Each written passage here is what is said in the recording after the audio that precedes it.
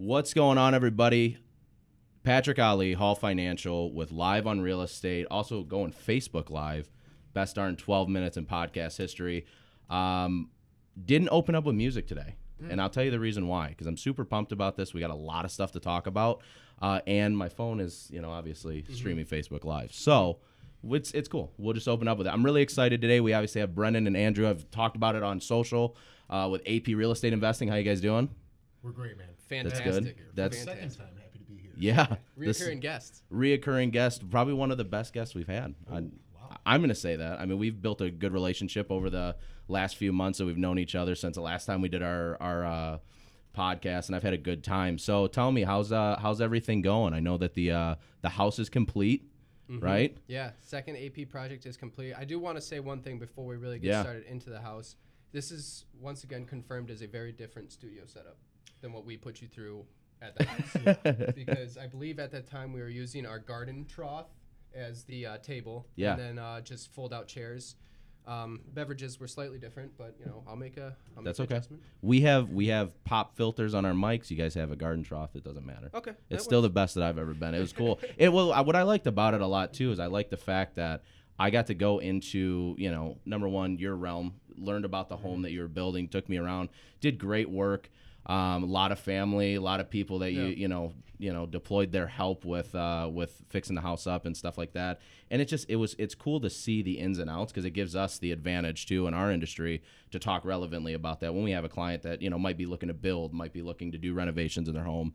And how that. So take me through that process. I mean, we've talked about it a little bit before, but I really want you to take us through the process now that you're done of when you started. How do you start, that renovation, and what are you looking for when you go to purchase that property before you even get into it? Okay.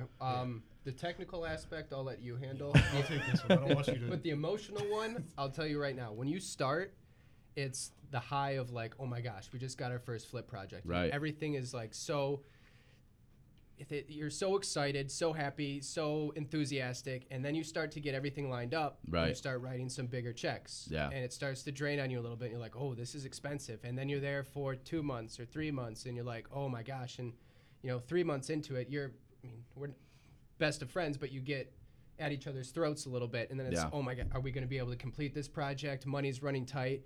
Then you go on the market, you're like, oh, crossing your fingers. Then you get an offer, and you're like, all right, we need to do this again. Like it's the ultimate roller coaster of emotions. So that's one thing I'd say getting into it is you're going to go through a ton of emotions. As Ron Burgundy would say, I'm in a glass case of emotion. That's all it was. Exactly. That's all it is. But the technical aspect, I'll let him handle. Yeah, It's much I better want to hear than more that. about that part. I mean, going into it, obviously, you have a game plan. You kind of sit down before even making an offer on the place, and you say, okay, how much is it going to cost to fix this thing up?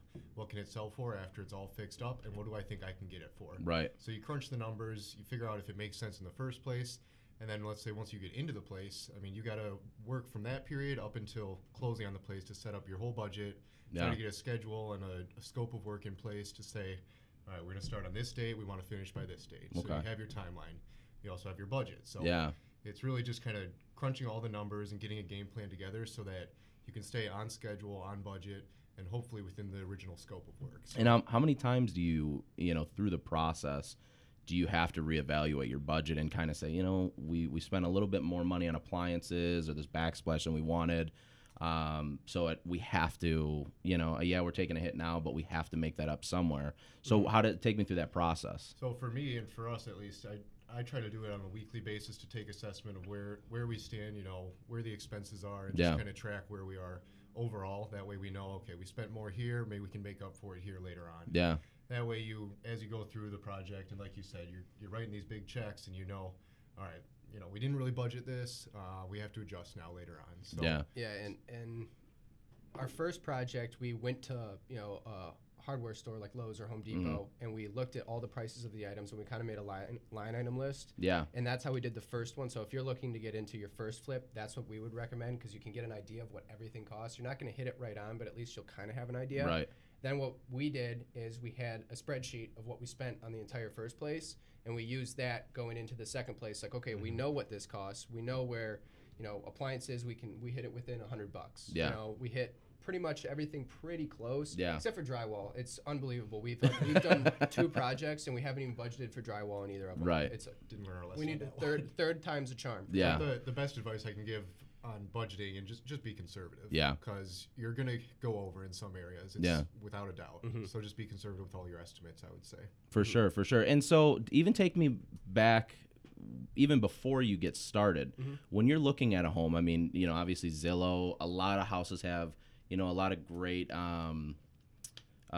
pictures, and you can do some companies have great marketing where they can do 3D views of the home and stuff like that. I mean, is that something that you're going around together up front and you're like saying, you know, like, hey, here's what we're going to do in the kitchen, and you have a good evaluation of what that kitchen should look like when you're done? Or is it something that, you know, we're going to lay down the floor, we're going to figure out the cabinets, and we'll figure out the counter, you know, work your way up step by step before you're even looking into buying the house? It's a little bit of both, really, because when we walked through the place, this one we go through and we said, oh, this would be interesting to do here. We could add a bathroom here, and we had all these ideas, but we didn't have any sort of blueprint for it. Yeah. Then once we closed on the place, we walked through with a designer and a contractor, because you can have great design ideas, but it doesn't mean anything if it's not doable. Do it, yeah. Right. So, you know, we knew we wanted to add a bathroom, and originally we had a plan. Maybe we're going to put it in this part of the house, right. But upon further inspection and with the contractor there, okay, we're going to have to do it here. So let's work our design around that. The kitchen, we pretty much knew exactly what we wanted to do. Originally, we wanted to do like an island, but once again, you get the contractor in there and they go, okay, well, to do an island, you have to have outlets. To do outlets, you have to run it underneath. It's concrete. You know, so there's all these different factors where you have the vision, but until you really sit down and go through it all and what's plausible, that's when... Well, and I'm upset too, because it's a good and a bad thing. I mean, this is like for me, it's a bittersweet thing. I'm upset that when you put it on the market that it went so quick, because I couldn't get more people to come in and see it, because it just is such a great place. But it's very interesting to me to see, especially when you do your before and afters on social. So anybody out there, AP Real Estate Investing on Instagram, on Facebook, you can see the before and the afters of these projects, and then there's videos in between of them, you know, doing the work, and to me, it's not a half-hour episode on, you know what I mean, TLC or HGTV or whatever it may be.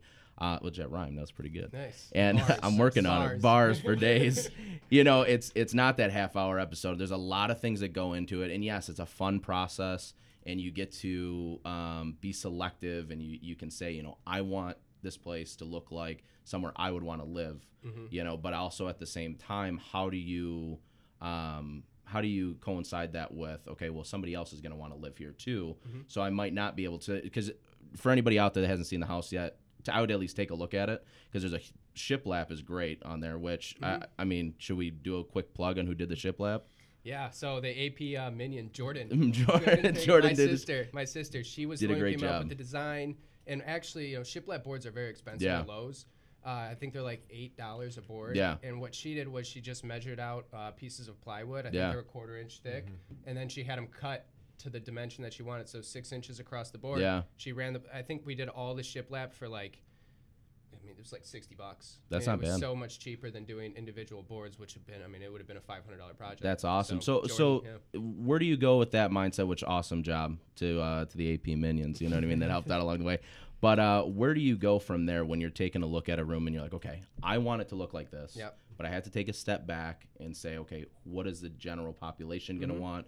Because I think at the end of the day, you know, you put so much work into a property, or especially this house, you know, you almost don't want people to want to change it. But you got to keep it very neutral, I feel like. Is that the case? Yeah, so Brendan and I are admittedly bad at design. We've tried on multiple occasions and hand failed. up, very bad. Yeah. We painted the living room 3 times. Really? Oh, we actually let our design team take care of most of that. But honestly, he and I even disagree on some things. If we have an idea for a room, I look at everything from a cost perspective. So I'm saying how can we get this done by spending as little amount of money as possible and making it appealing to the masses. Right. Whereas he looks at it and says, oh, we should do this because that'll be a great selling feature. You know, this will get people excited when they come through. So it's a good balance, and it's finding that neutral ground that is going to be appealing, but we're not going to go over on spending. Yeah. The most important thing is don't do something bold like a bathroom that's blue. Because now you've immediately taken out potential buyers. Because they're going to say, I don't want a blue bathroom. I don't want to paint this place.